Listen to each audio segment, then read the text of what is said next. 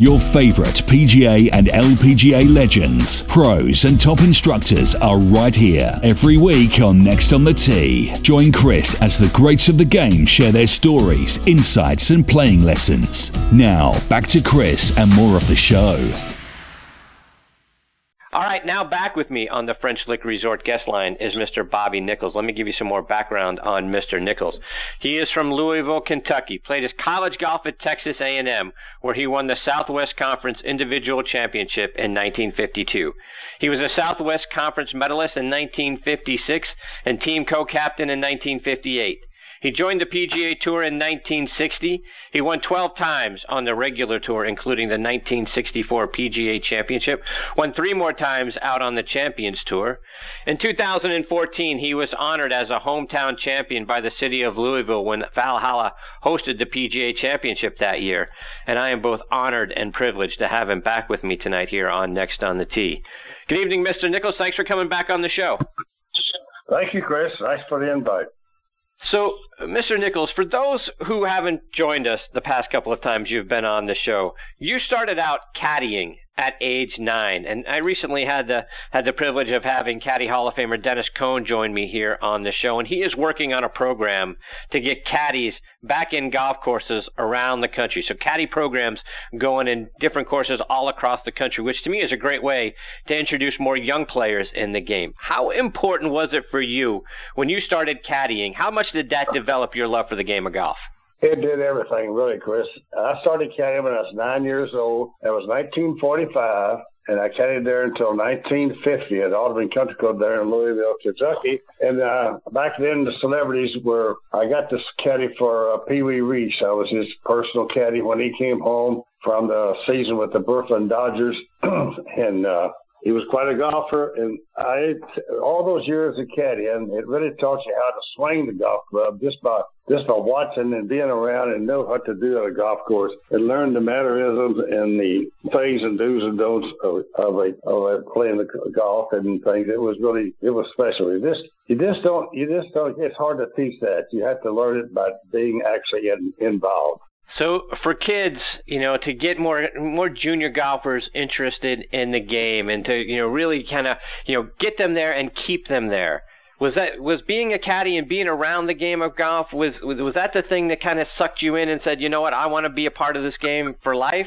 Absolutely. Plus, it's it's just a great atmosphere to be around, and you're around guys rather caddies that they're working for the same as you are, and it's just a great relationship you have.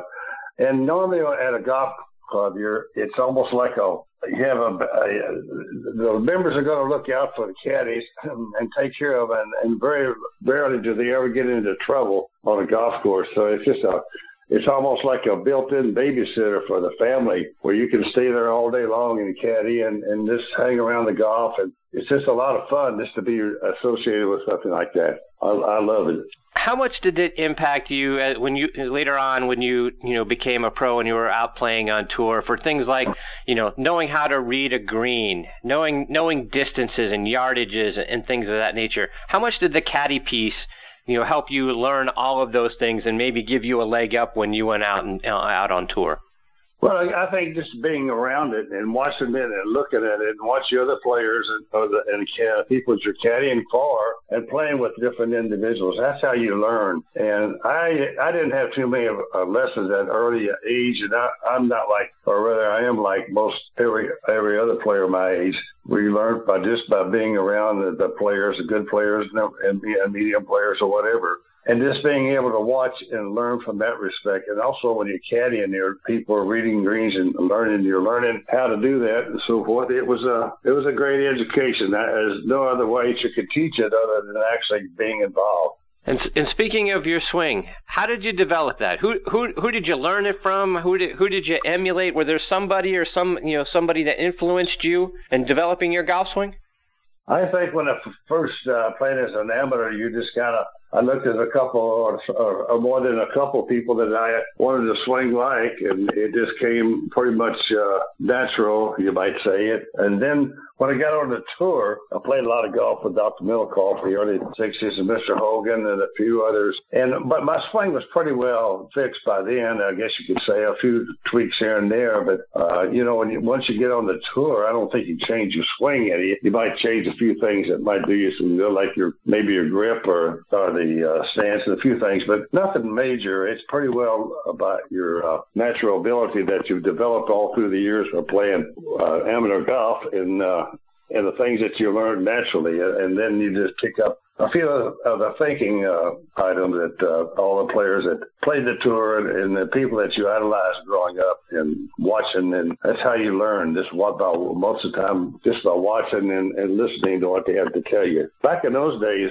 all the players, the premier players, were very cordial and trying to help each and every one of you when you were starting the tour. It was really a neat situation, and it was really special for me and all the other guys that started to be on the tour and have the people that we idolized and watched all our years as an amateur and watch them and being able to be with them, and they're willing to help your game in any way, shape, or form. Mr. Nichols, you were a powerful golfer. I read a comparison that said back in the day you were John Daly long at that time. How far were you driving the golf ball back in your prime?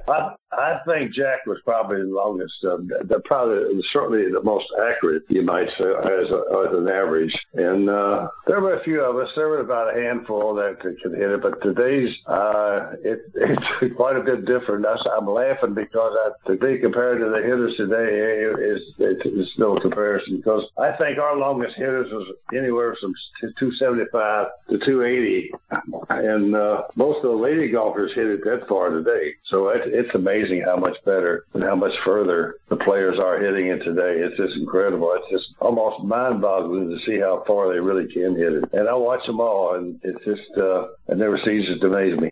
Mr. Nichols, I want to go back to your wire-to-wire win at the '64 PGA Championship at Columbus Country Club there in Columbus, Ohio. And you opened with a round of 64, like I mentioned in your intro. The first time anyone had ever shot 64 in a PGA Championship. And in fact, your 271 total was a record that stood for 30 years. Take us back there. What got you off to such a hot start? Well, I don't really know. I was playing with Gardner Dickinson, who playing a practice round, he and Mr. Hogan, and I wasn't doing too well. I was not hitting the ball at all, but I was listening to what they had to tell me, and I was trying to do a few things they were saying.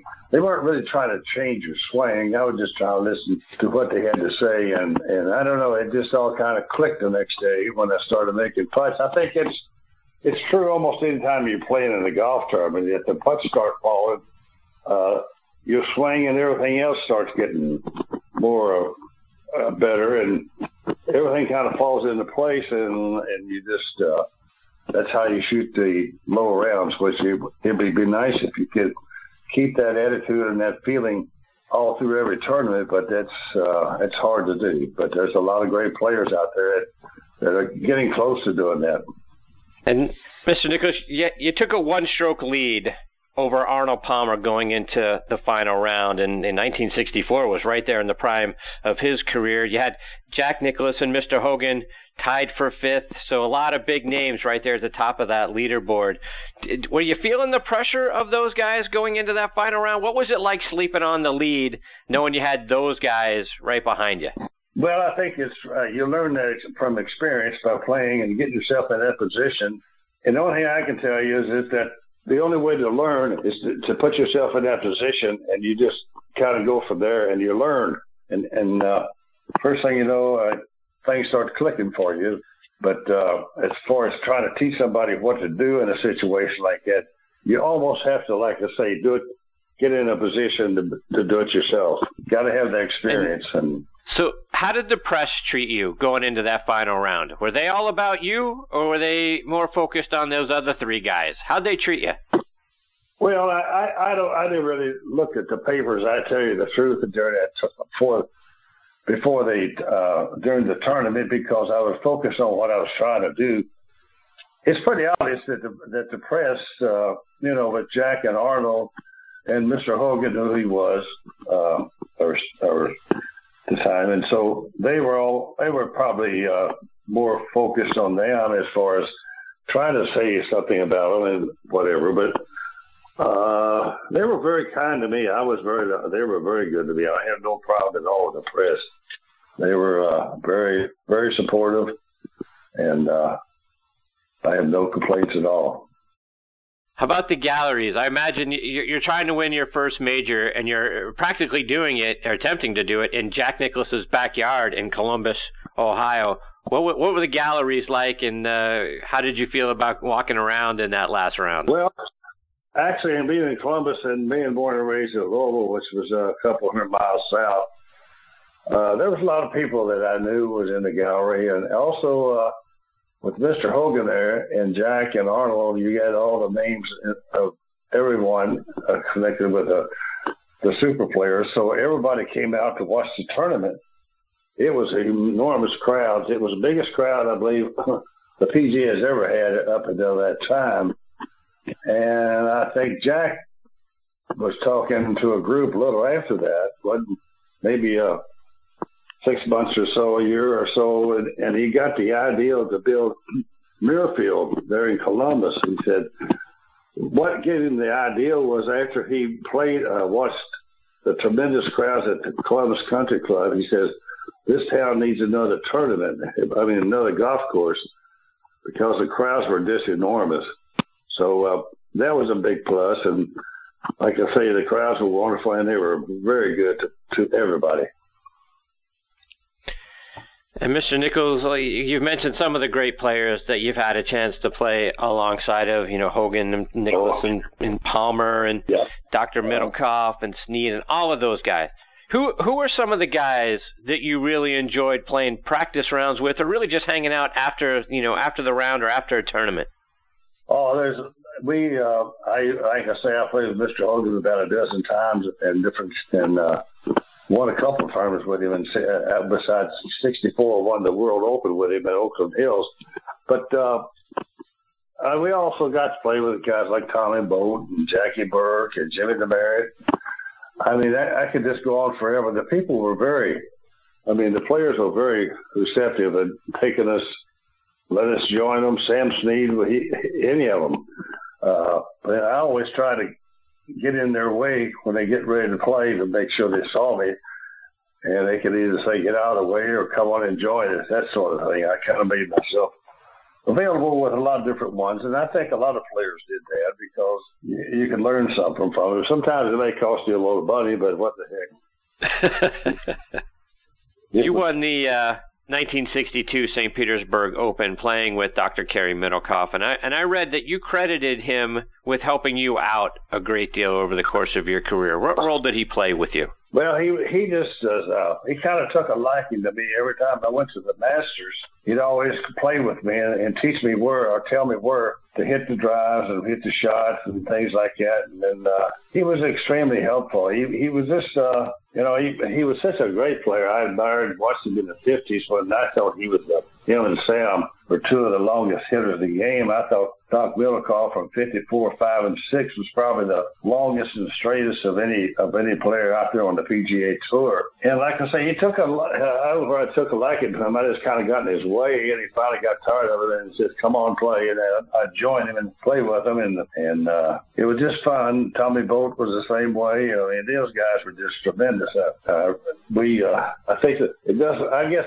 Well, today's players are so daggone many of them. They don't have that kind of a rapport that almost any player on the tour now. You can name 30 or 40 of them could win any week out there on the tour. They're so good. There's so many of them, and the money's so good. So you got so many more players trying to play the game, and there's a lot. You got tournaments going. You don't play the regular tour. You got mini tours and all kinds of things that you can participate, compete against, compete in, and everything. So it's been wonderful golf. Golf's been tremendous.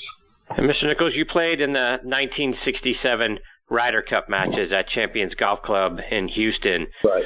Were the Ryder Cup matches back then like we see them today? Today it seems like it's a very intense match. It seems very stressful for the players.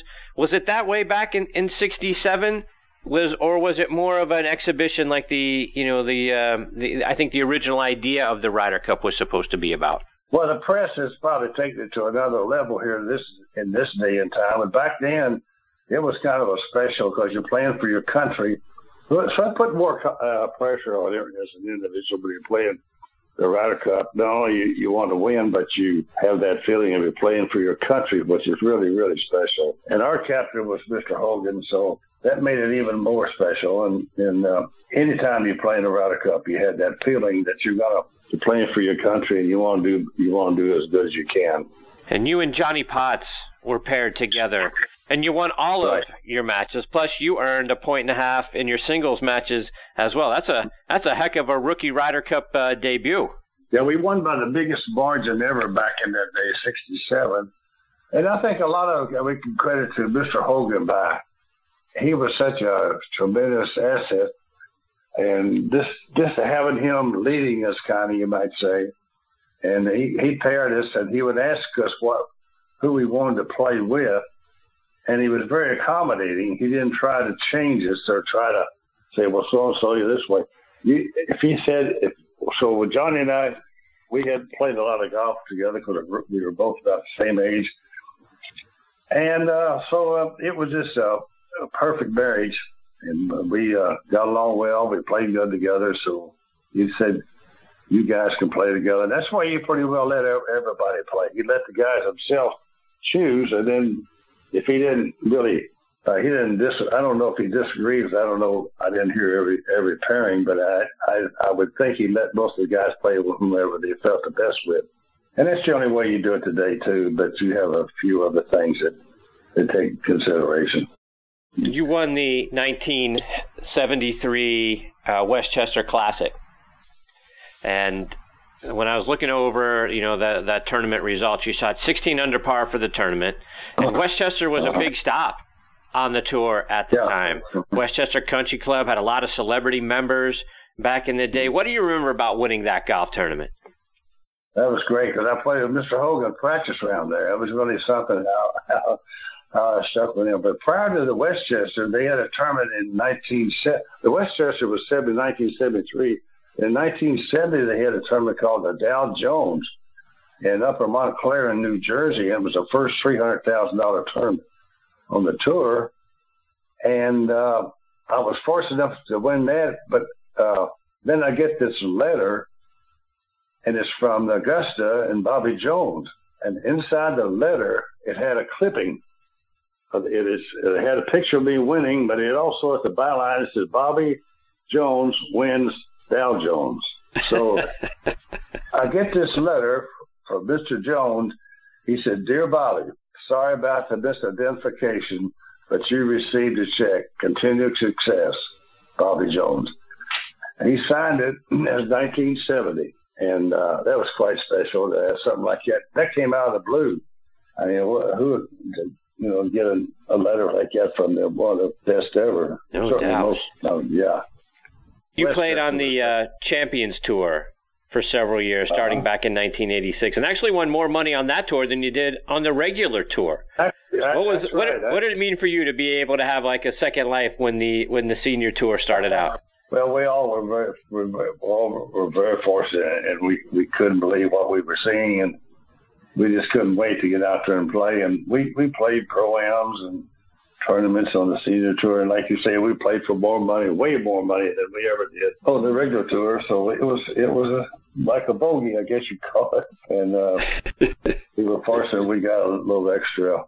But anyways, it was quite nice. It really was. And we got to beat up the old guys, too. They came out and played, like Julius Boros, Art Wall, Dave Roberto, Davidson, so we had Bobby Bobkowski, Cary Middlecoff, of course. All of them played, and it was kind of a reunion, and we were lucky to be part of it, so we were in awe.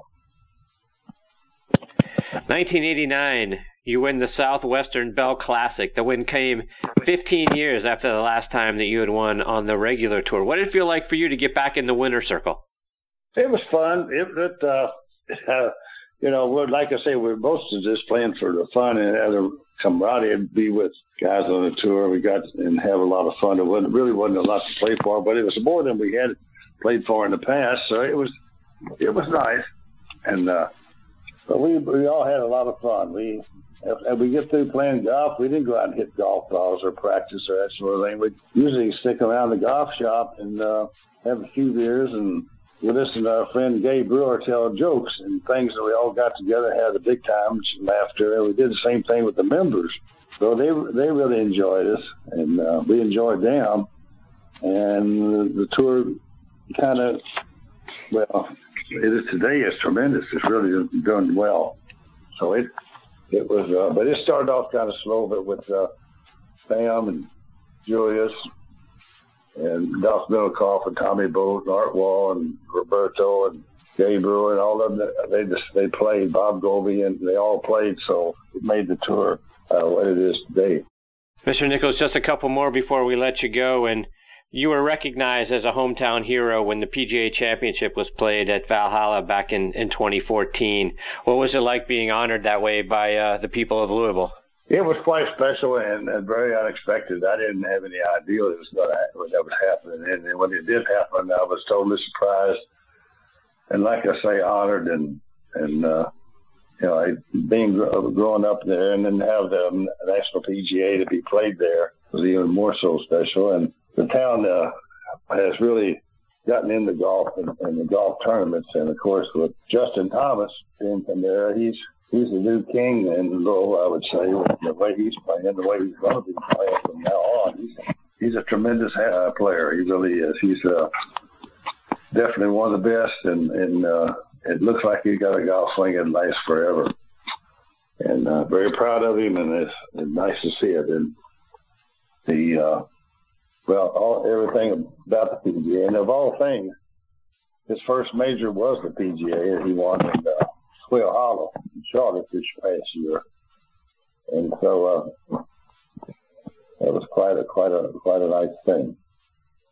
Happy for him. And you have a golf course named in your honor there, right? What's your involvement with the Bobby Nichols golf course? Well, I don't have any involvement with it. I was done by the city of Louisville back when I won the PGA at 64. And they put my name on it, but I don't have any connection with it other than it's run by the city and owned by the city. And it's pretty accurate. I mean, it's pretty fairly nice. I go by there. I've been around 3 or 4 different times, and I haven't played there lately. But it's nice. It's a nice honor. So that begs the question: how's your golf game? I don't have one. I know my legs are giving out on me. I'm just, I'd rather watch than try to play. It's just, I got a body that's been hammered pretty good throughout the years from time to time. And I think we all, I don't know if you do, Chris, but arthritis gets sets in. It's pretty hard to play. I remember watching Sam play, hitting the balls off the first tee during the Masters, and how his swing got shorter and shorter, and he could barely swing. I said, my goodness. One of the best swingers of all time. I thought, well, I guess I have to look forward to that. I hope, on the other hand, it's better than the alternative, that's for sure. So, anyways, I don't